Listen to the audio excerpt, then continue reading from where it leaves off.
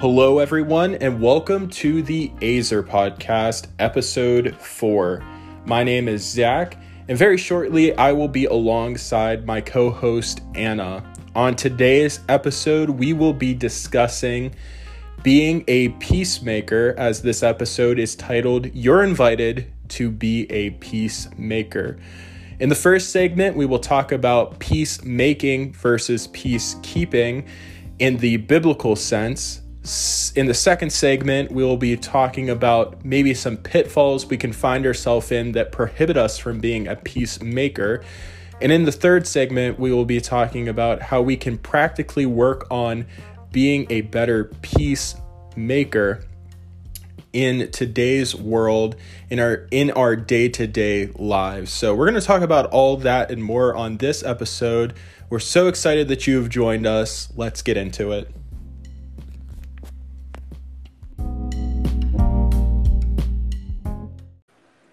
Hey guys, welcome back to the Azer Podcast. This is episode 4, and I am here with my co-host and best friend, Zac Yonko. Welcome, Zac.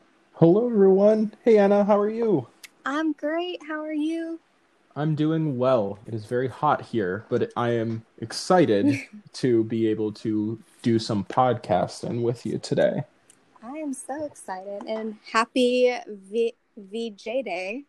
For any World War II buffs, today marks the anniversary of when the Japanese surrendered to the United States. And so, I mean, if y'all don't know, I'm a World War II historian. And so, yeah, just a fun little history fact for you today. I appreciate that. Thank you, Professor Anna. No, I was just going to say, if you ever need to know anything historical, Anna's the person to call.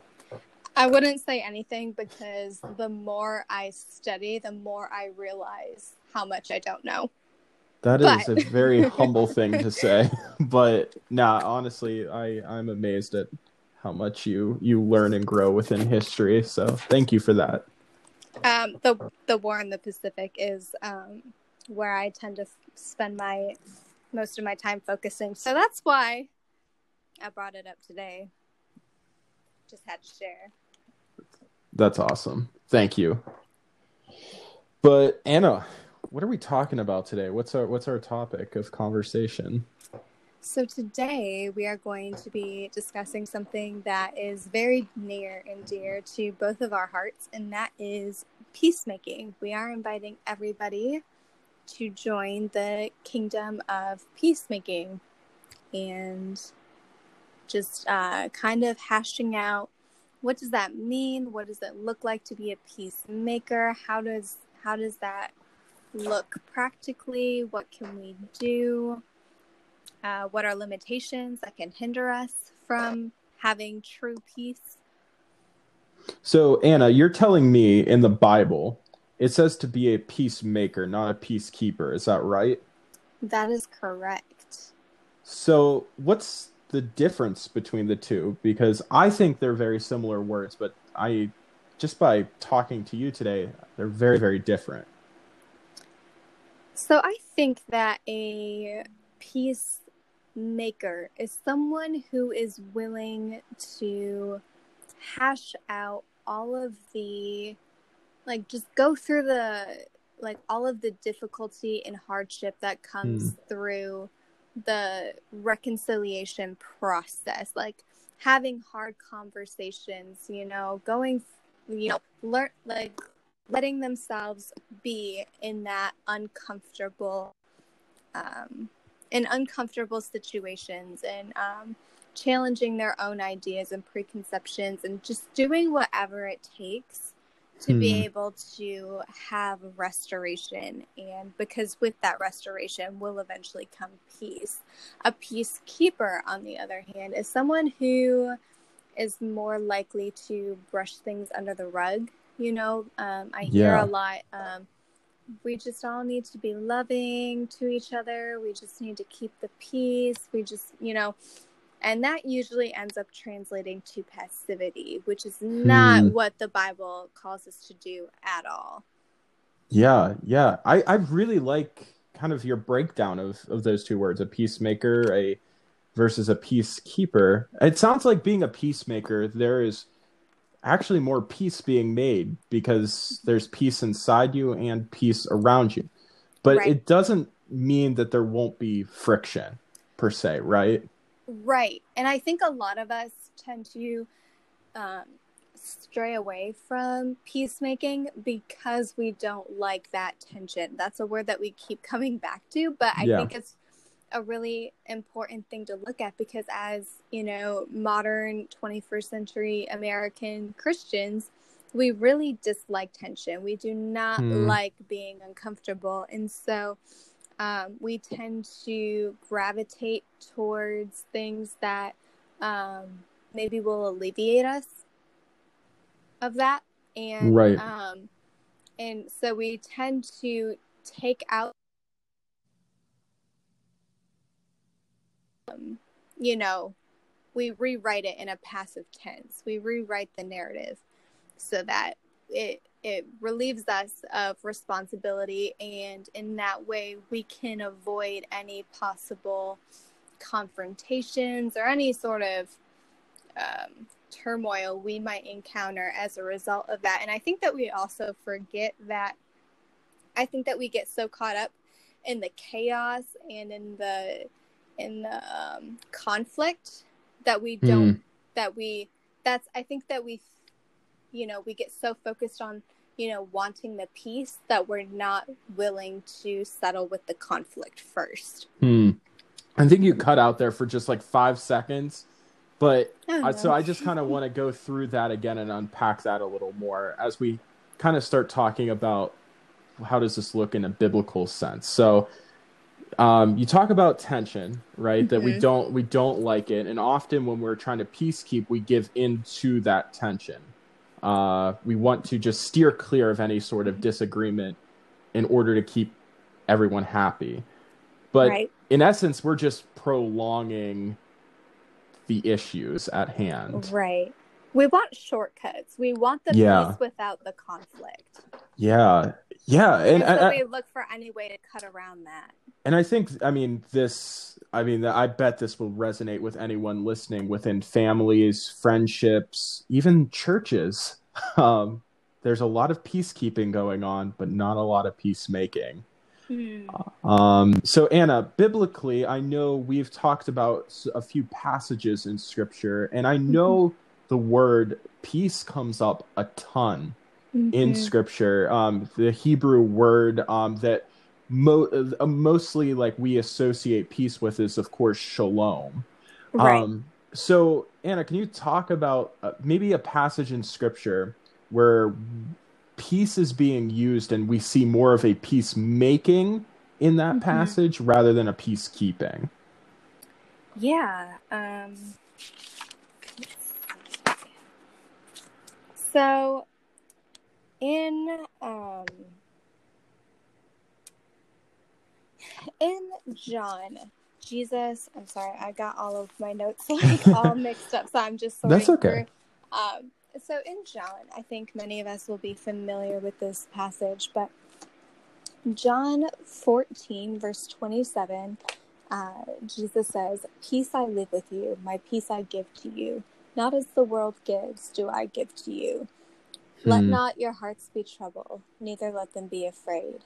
And I think that we confuse, um, peace with, I think we have a misunderstanding of what that actually means. It's not really absence of chaos, right? But Right. it's more of a calmness within that chaos. And I looked up in my concordance the definition of that word. It's number 1515 if you're using Strong's concordance in the Greek. And what I really like about one of the possible definitions for this word is at one again.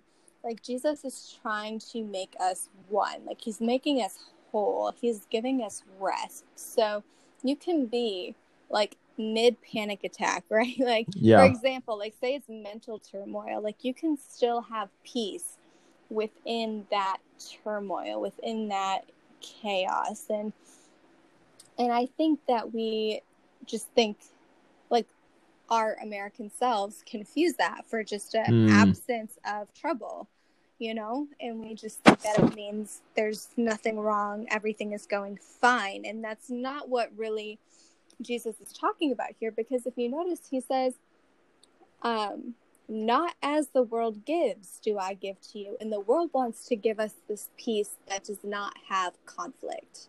Yeah. And Jesus is saying, that's not what I'm here to give you. That's really good.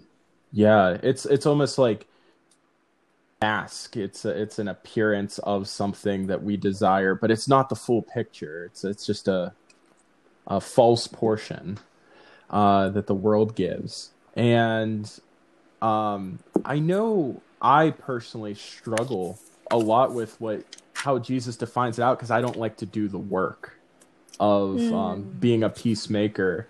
And I think that's why often when I look at the scriptures, it's so challenging, is because there is work involved. Right. So, but in the end, when you talk about the desire of Jesus telling us to be peacemakers, it is to achieve this spiritual unity with other people. And I just think that is the culmination of the scriptures, is to unify, not to kind of destroy us. It's to invite. It's an invitation, which goes along perfectly with our series that we're doing right now. Making peace is hard, but the end product is a wonderful, beautiful invitation. I mean, that's really like anything, right? Like getting a degree, it's a lot of hard, grueling work, but the payoff is worth it. It's like working out, going to the gym every day. It's like a slow, gradual process. You don't see a six-pack immediately. Like your biceps don't grow overnight. It's a slow process, and it's really hard. Like some days you wake up and you just don't have the motivation. You don't have the strength to do it, but you find something in you that compels you to get up and do it anyway and put in that work, and then eventually you get to see the payoff of it. Right Now, Anna, we're going to take a short break here, but when we come back, I want to continue that kind of idea of things that might prohibit us from being peacemakers, because if God desires this, what are maybe some setbacks that we could have in our life to achieve being a peacemaker? So we're going to talk about that right when we come back after this quick interlude. So stick around with us.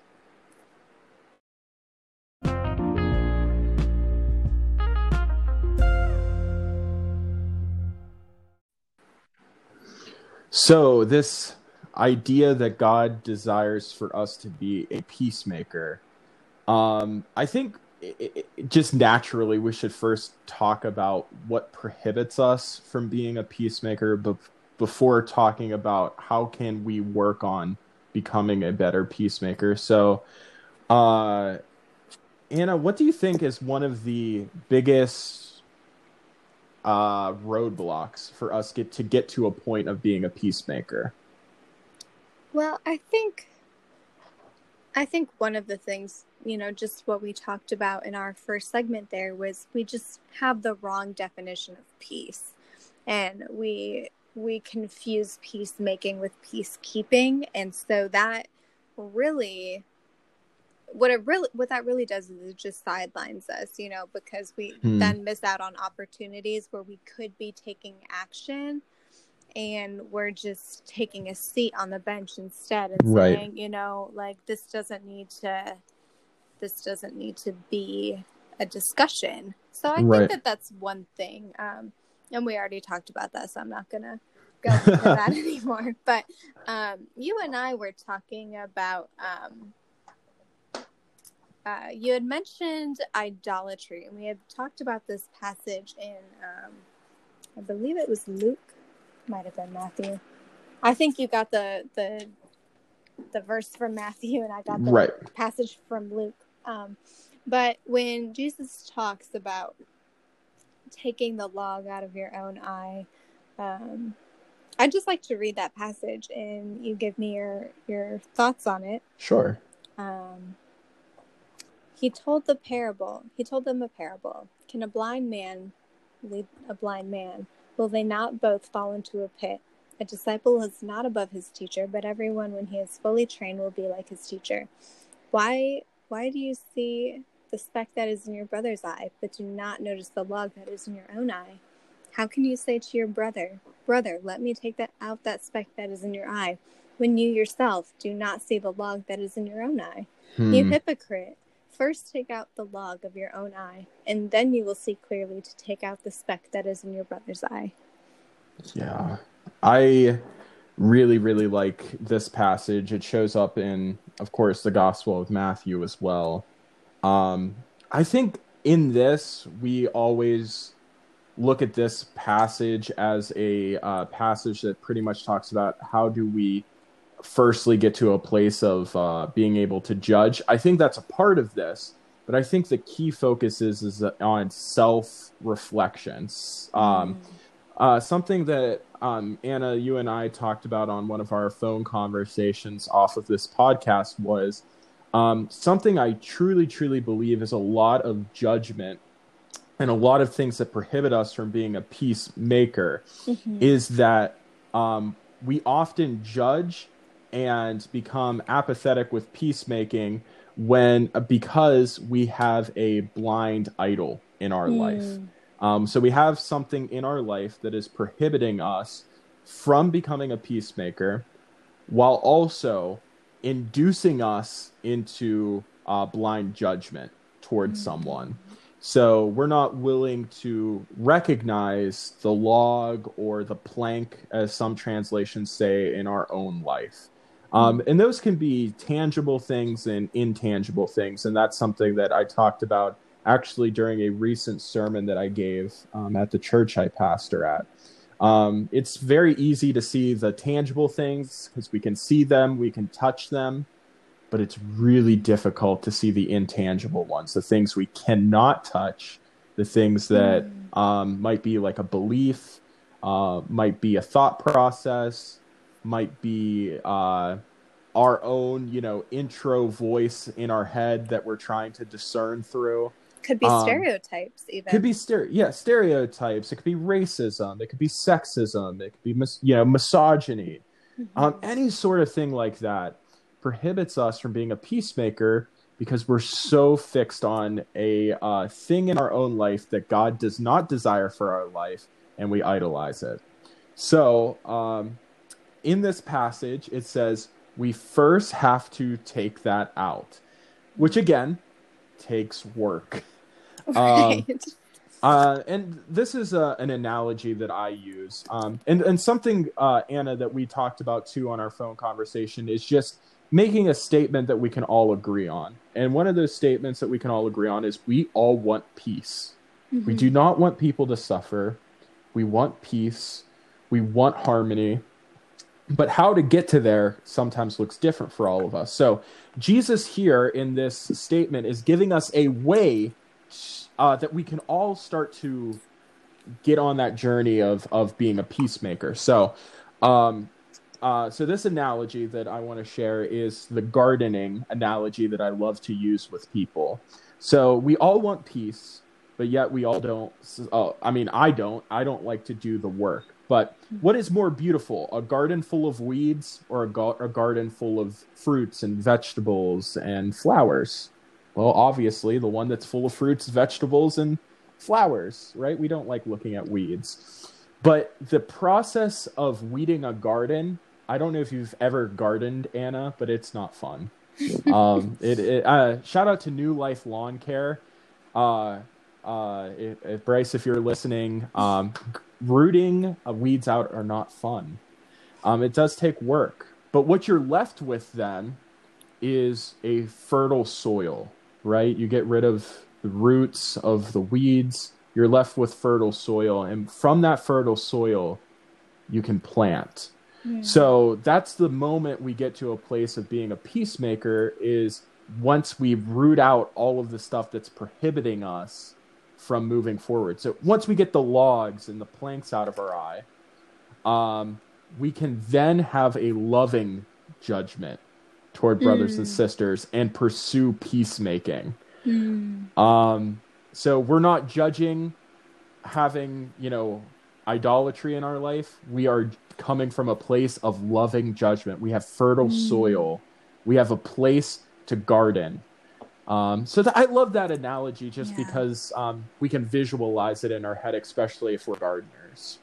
The other analogy that you had used earlier was someone who is at home watching American Ninja Warrior, and they're saying, "Oh, I could have made that jump," but they're eating potato chips on their couch. Yeah, right. I just love that is literally what America is. But you bring up such a good point about judgment because there are a couple things that I have to say about this.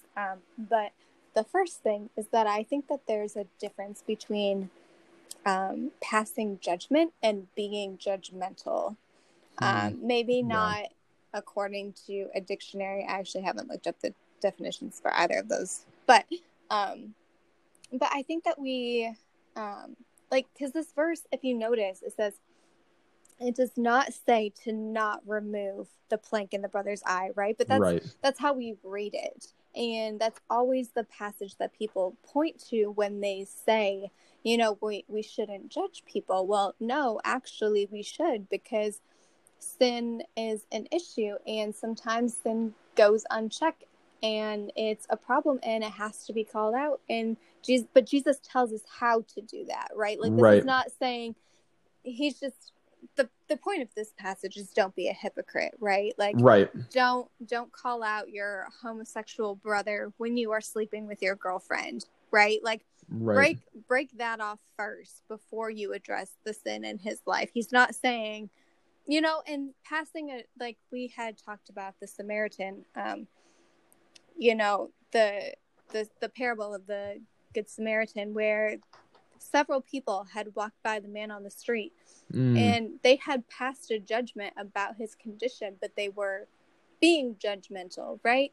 But the Samaritan walked up, noticed that he needed help, he needed care, he needed medical attention, and went and got that for him. But he still passed a judgment on him. He had to make the assessment that the man was in need of assistance, right? That is what passing a judgment is. Right. But he wasn't being judgmental like the other people. But the reason I bring this up is because I think that so often, no one likes to be criticized. None of us really like having our flaws pointed out, right? It's not that they don't need to be addressed, but it just, it doesn't feel good when it comes to light. But sometimes it's really important for those things to come out. When we talk about racism or gender bias or any kind of injustice, it's really, sometimes those things need to be brought to the fore because there are underlying issues, there are structural issues, systemic issues that really are not going to go, you cannot, I think you've used this analogy before, your doctor can't treat you if your doctor's not aware that there's a problem. You have to bring that to their attention first. But a lot of the backlash that I hear from so many people is we need to not be judgmental. We need to not pass judgments, and they confuse the two. But no, we actually do have a responsibility and a biblical precedent for doing that, said here by Jesus and Luke, but also Paul says that many times later on. He talks about it in Romans, in the letters to the Corinthians. You can't say that there's not a biblical responsibility to call out injustice when it's there. And I think that is a huge stumbling block when it comes to peace. That is a vital component of peacemaking. And I think something too that we have to remember, if someone is not aware of the covenantal partnership of that, when we come at someone with judgment, they might be like, what the heck are you talking about? the delivery of judgment, I love putting the word loving judgment, Mm-hmm. because it requires the process that is so defined out in this passage. Um, if we negate the process of loving judgment, we're always going to be hypocrites. Mm-hmm. And I love how you just pointed out that Jesus gives us the guidance and the process in order to come to a place of loving judgment with brothers and sisters. I mean, growing up, I hated to be told I was wrong or there was something wrong in my life. But now, especially as a spouse, I just celebrated my first year of marriage with my wife. There are times where my wife and I have conversations that are hard conversations, but needed conversations, where she says, points something out in my life, because she's around me, you know, for a lot of the day. So it's a process. It is something that we deliver with grace, with truth, with mercy, um, and with love. Because if there's no love, it doesn't mean anything. So yes, judgment. By definition, we don't like to talk about it. We think it's not needed, but sometimes it prohibits us from being a peacemaker. I think in order to be a peacemaker, we have to be willing to have hard conversations, sit at a table with people we love, who we might not want to have conflict with, but sit there and say, man, I love you to the point where I want to get through this and talk about it. And that's a lost art with families, friends, churches, even, to come to a place of having a conversation and getting to a place of being a peacemaker. Yeah, I love that you bring that up. That's a really good point. But something that is, I mean, we all know it, right? You just, like, if you go on Facebook for 5 seconds, you just see people bickering, And Right. I think that we really do a disservice to the whole peacemaking process when we get, I mean, we're going to talk about this in our third segment, but the whole Facebook activism, the social media activism, I really think we get caught up in that and we lose sight of practical ways to make change, and we just get in these comment wars, and because everybody's fighting to have the last word. And when you're doing that, you're not pursuing justice, you're not pursuing peacemaking in that sense. And I think that we sort of, well, we confuse peacemaking with a lot of things, as I think we've already established. Right. But one of them is kind of, like, we think that that's what we're out to do, but really we just want to have an argument. We don't want to have discussions. Right. And I think Facebook could be used as a wonderful platform to be able to have open discussions, but you got to know that that's kind of what you're getting into with Facebook. But in the end, too, it's just being able to learn and grow. The best kind of peace, the place to get to being a peacemaker is by having one-on-one conversation, in my opinion. Right. Or if it's with a group, being able to sit together all as a group, not have one of the members not there, but being able to all be present. I think that's, again, something that prohibits us from being a peacemakers. We don't want to have one-on-one conversations with people. I'm guilty of that. And it's something I'm trying to get better at. Because a lot of Jesus's peacemaking interactions were one-on-one interactions. Right. Sure, he preached to masses, but we get these isolated one-on-one conversations with Jesus. No, definitely. And I think that another thing that contributes to that might be a blind spot for us is, oh shoot, I just lost my train of thought. Man, I hate when that happens. It happens to all of us. So Fortunately, it hasn't happened a lot on the podcast, but there's a first time for everything. that's all right. But no, so we talk about, what are some ways that kind of what prohibits us from being a peacemaker? And we're going to transition into our third section, which is how can we get better? What are practical practices we can put into motion? And how can we see peacemaking in present day? Because I think it's so easy to talk about peace biblically, but then we look at the chaos kind of around us, and how do we be peacemakers in it? So we're going to talk about all that and more in our last segment. So stick around here on the Azer podcast.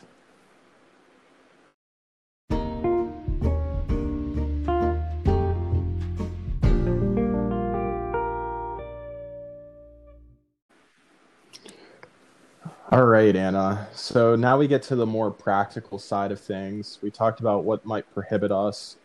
So now we're going to talk about how to get better, how to be better. How have we seen growth in our own life with becoming a peacemaker?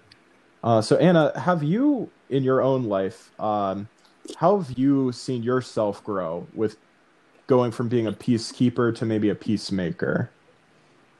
Well, I mentioned this at the end of the last segment, but switching from the quote-unquote Facebook activism to actually going out and doing something, because, like, honestly, when I was just, some of you knew me in my raging days.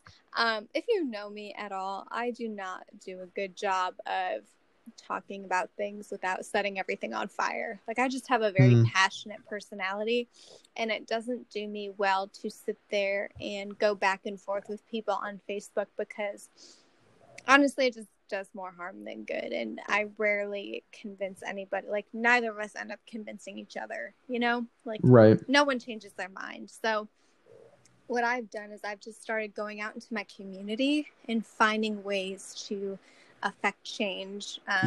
I started, mentoring refugees who have just moved to Michigan.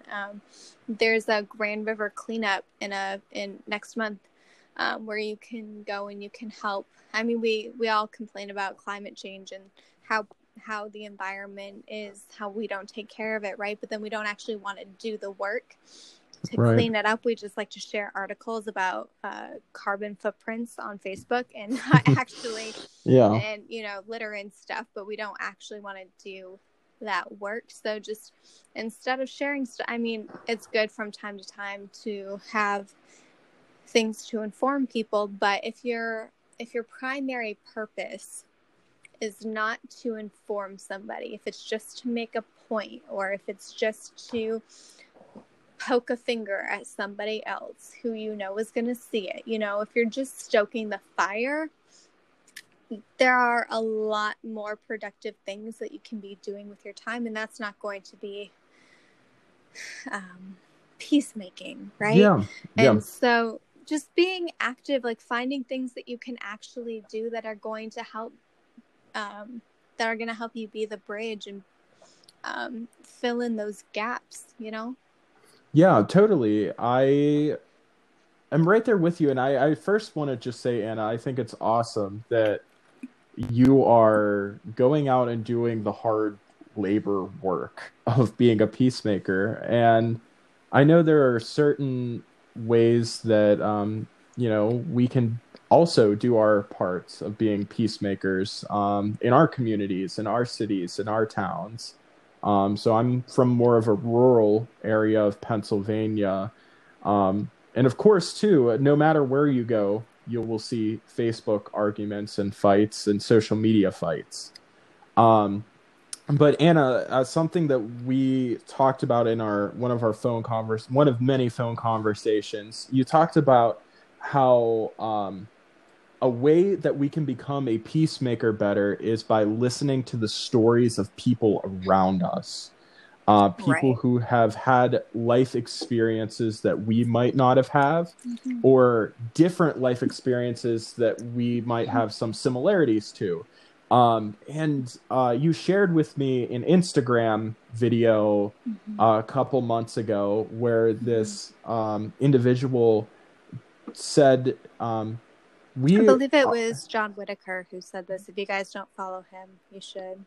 yeah, it was an awesome video, and he made the point that we are not best friends with individuals who might be a platform for us to argue with, right? Right. So this video, if you guys haven't seen it, by John Whitaker, was talking.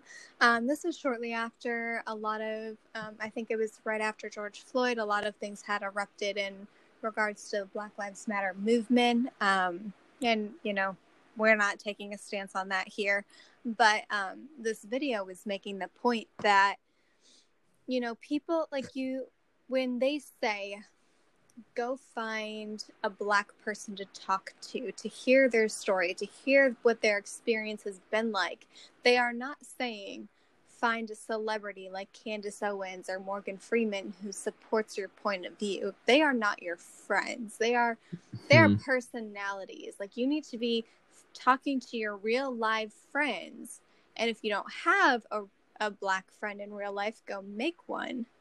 But you Right. need to be hearing the stories of the people that you are actually involved with, because they're real and they matter, and it's probably going to challenge you because it will make you more aware of what's going on. Like, oh wow, that happened like 2 blocks away from me.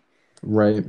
Because we get so encircled in our like, we like to live in these little bubbles, and we aren't fully aware of everything that's going around us all the time. And Right. that's why having these conversations is so vital to the peacemaking process, because you Yep. can't fix something you don't know is broken. And Absolutely. there's a saying about that somewhere. But Yeah. yeah. And I think too, it's we often turn things into a one side or other side argument. You're either Yep. on this side or you're on this side. Mm. And I was getting lunch with a friend of mine named Alex Tannenbaum, who was a student at the Southern Baptist Theological Seminary in Louisville, Kentucky. And something that he brought to my attention is the art of nuancing things to be able, and if you don't know what the word nuance means, it just means breaking it down into several other camps so we can see more similarities that we have than differences. Because say I'm on the black side and one person's on the white side, right? Mm-hmm. From that point on, we oppose each other. But if we Mm-hmm. nuance it out and we see we're actually closer than farther away, we can Mm-hmm. start to understand each other's sides better. Mm-hmm. And I think that's the thing, is we turn things into a black or white issue. Um, but if we nuance it or break it down more, we can agree with principles. We can agree with sayings. We don't have to agree with maybe political stances or things like that. So, saying phrases like, you know, I, supporting this person or that person, we really break it down more to see like, hey, we're actually agreeing on this than disagreeing, and we start to see just how alike we are than different, Mm-hmm. which in the end creates more unitive conversations than destructive. I don't know if that came out right, or you understood what I was trying to get at. I'm trying to process it through my head.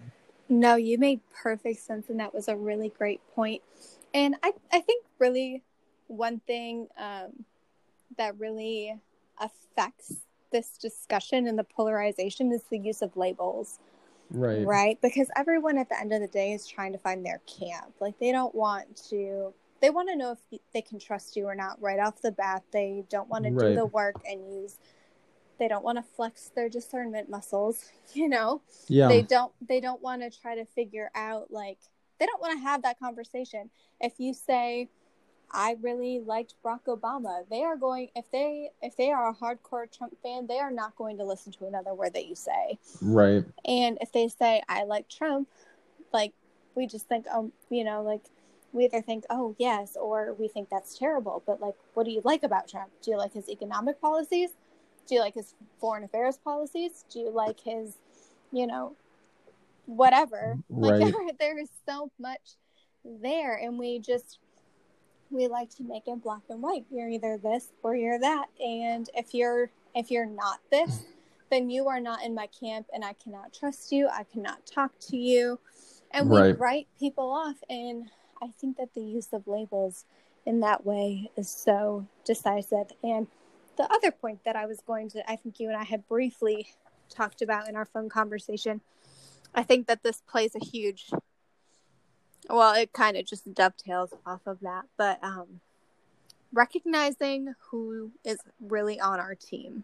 Like, recognizing that we are all on the same team, right? Because we are on God's team. So it's not Democrat versus Republican. It is, I realized that this conversation about peacemaking got very political, and we made it all about that. This, like, applies to any aspect of life, like personal, religious, like, whatever. But it just reminded me of that article that I wrote for your newsletter a few months ago, where I talked about who our enemy is, and had brought out 2 Corinthians 10 verses 3-6.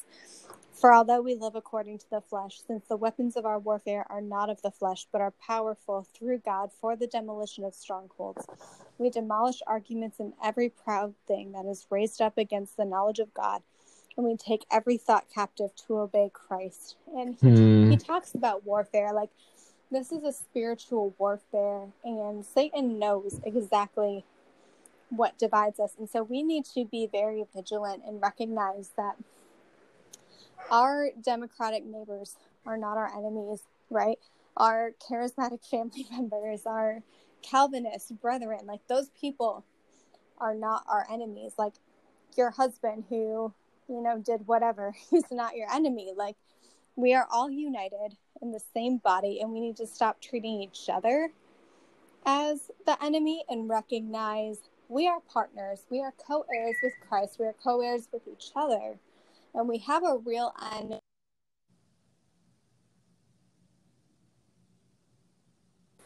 You still there, Anna? Yeah, did you hear me? Did I cut out? Yeah, you cut out for like 5 seconds at the very end. Oh, someone called me, and I didn't realize my phone wasn't on Do Not Disturb. But no, you were saying that, like, our enemies are sometimes not the people who we think are our enemies. Our enemies sometimes are the invisible forces. Right. Or most definitely the invisible forces that have strongholds on certain aspects of our life. And I think that's sometimes difficult. We do have emotions. We will get upset. We will get hurt. But at the end of the day, I think the very famous saying is, "Our war is not with flesh and blood." So we need to understand that to a very sobering degree, which is really difficult. We have to be open to having conversations. We have to be open to also being able to hold on to conviction while also not demonizing humans, which is very, very difficult. So, like, a strong conviction of mine is just the sanctity of life. But at the same time, if I've never talked to someone who has gone through a hardship with relationships or mental illness, then my worldview of the sanctity of life might be very, very narrow based on not having interactions with people who have gone through things that I have never even remotely gone through. So it's a humbling experience to be able to learn to be a better peacemaker by expanding the community around us. That's a really good point. And just going off of that, remembering biblical principles and letting them guide us. Right. So for example, like the biblical idea of justice, right? We were talking about how it's used, you said 28 times according to the King James. Right. And, you know, there are so many places when it's used, it's preceded with the verb do. Like it's an action that you do. It's not passive. And I think so many times we take biblical principles like that and we rewrite it to fit a passive narrative, which is, I mentioned in the first segment, but it's so true. And so often I hear from people like they will, if you don't line up with their idea of what it actually looks like practically, they shut you down and they say, oh, we need to speak peace and love. Well, calling out injustice is loving and it is going to bring peace. But your idea of peace and love is just, oh, you look so nice today. Like, you're just such a great person. Like, we just have such a flowery view of speaking peace and truth and love. And we forget that there's an action and we get silent so much of the time by people who rewrite these biblical principles and they remove the action from it. Yeah, totally. I love what you said. Sometimes it could sound so flowery when we take out the actual principle of it. Because I know for myself, I am not a person who enjoys conflict or a person who enjoys confrontation with people, because I don't like, I think one of the big things, I don't like to not be heard. And I also don't like to feel like I have to 100% of the time agree with the person that I'm having a conversation with. But if I'm going into a conversation with someone that I may disagree with, but they bring their point across in a way that I'm like, you know what? I can't deny that. There's moments of growth within that. And I don't know. I think justice happens, or will happen, and is going to happen through the church. The church should head moments of being peace makers, because in that we have this eternal truth within Jesus Christ. So being an active member within that, not being someone who makes comments from comfortable places, is something that we need to be cognizant of, be mindful of, because if I'm making noise from a safe space, then obviously I'm not doing the hard work because I'm very comfortable in that moment. Right.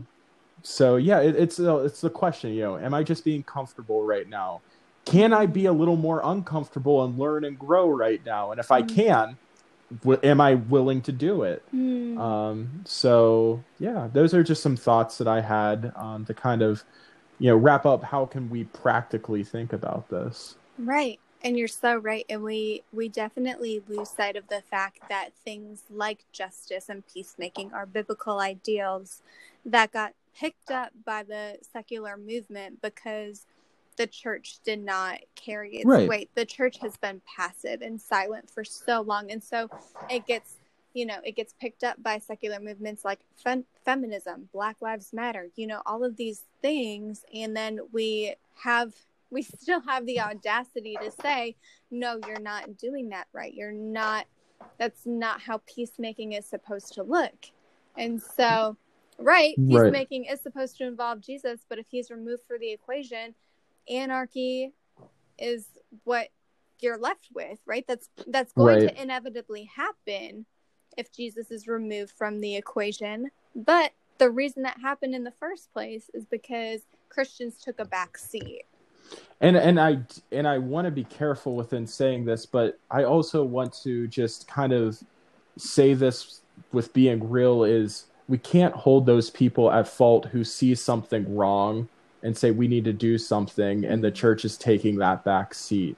If the church is at the forefront of issues, and again, is being lovingly judgmental, and also being invitational and having unconditional hospitality, then I think that is where the church is lacking in these different movements. We need to have unconditional hospitality for our brother and sister, no matter who they are. We need to be able to have loving judgment, not being judgmental, right? And being able to sit down with people and be able to say, like, hey, how can I help lead? How can I share the peace and love of Jesus Christ where we are? I have gone to different areas where, different protests were being held, different maybe gatherings were being held, just to sit down with people, not to go to just be a noisy gong, as Paul would say, but to genuinely go down and say, like, hey, how can I listen to you and be able to share Jesus with you?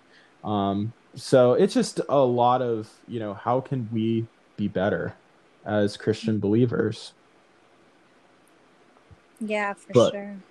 Anna, I just want to thank you for having this conversation today. I know we could probably talk for many more hours on this topic, but I want to invite you listeners, if you have any questions, concerns, want to further the conversation with us personally, Anna, do you want to give them our email and our Instagram handle so they can contact us? Yeah, definitely. Our email is, does our email have I think that's just the Instagram.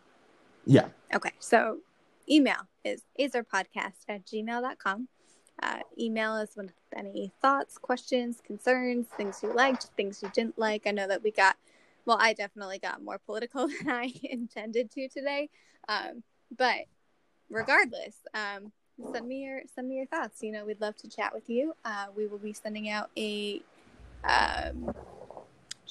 show notes in our email next week for this episode, so stay tuned for that. And then if you would like to follow us on Instagram, our handle is the Azer Podcast.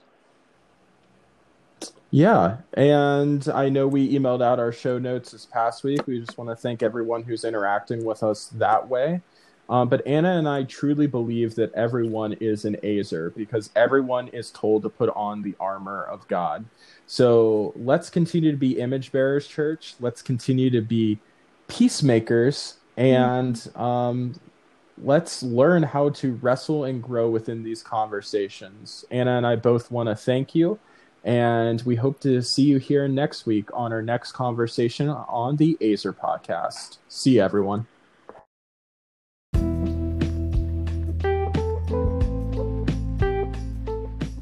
That wraps up our episode for today. We just want to thank you once again for joining us here on the Azer Podcast. Again, we just want to say we want to take things from a biblical lens and be able to look outward at the things happening around us.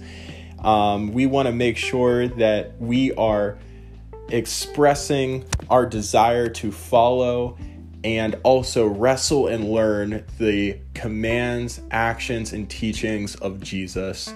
Anna and I, again, want to just thank each and every one of you for listening. If you want to connect with us, you can through our email and our Instagram. We would love to continue this conversation with you. Again, our show notes will be out soon. And also be on the lookout for our next episode of the Azer Podcast. Again, we think everyone is an Azer because we are all told to put on the armor of God. We hope you have a great week. God bless. See you here next time.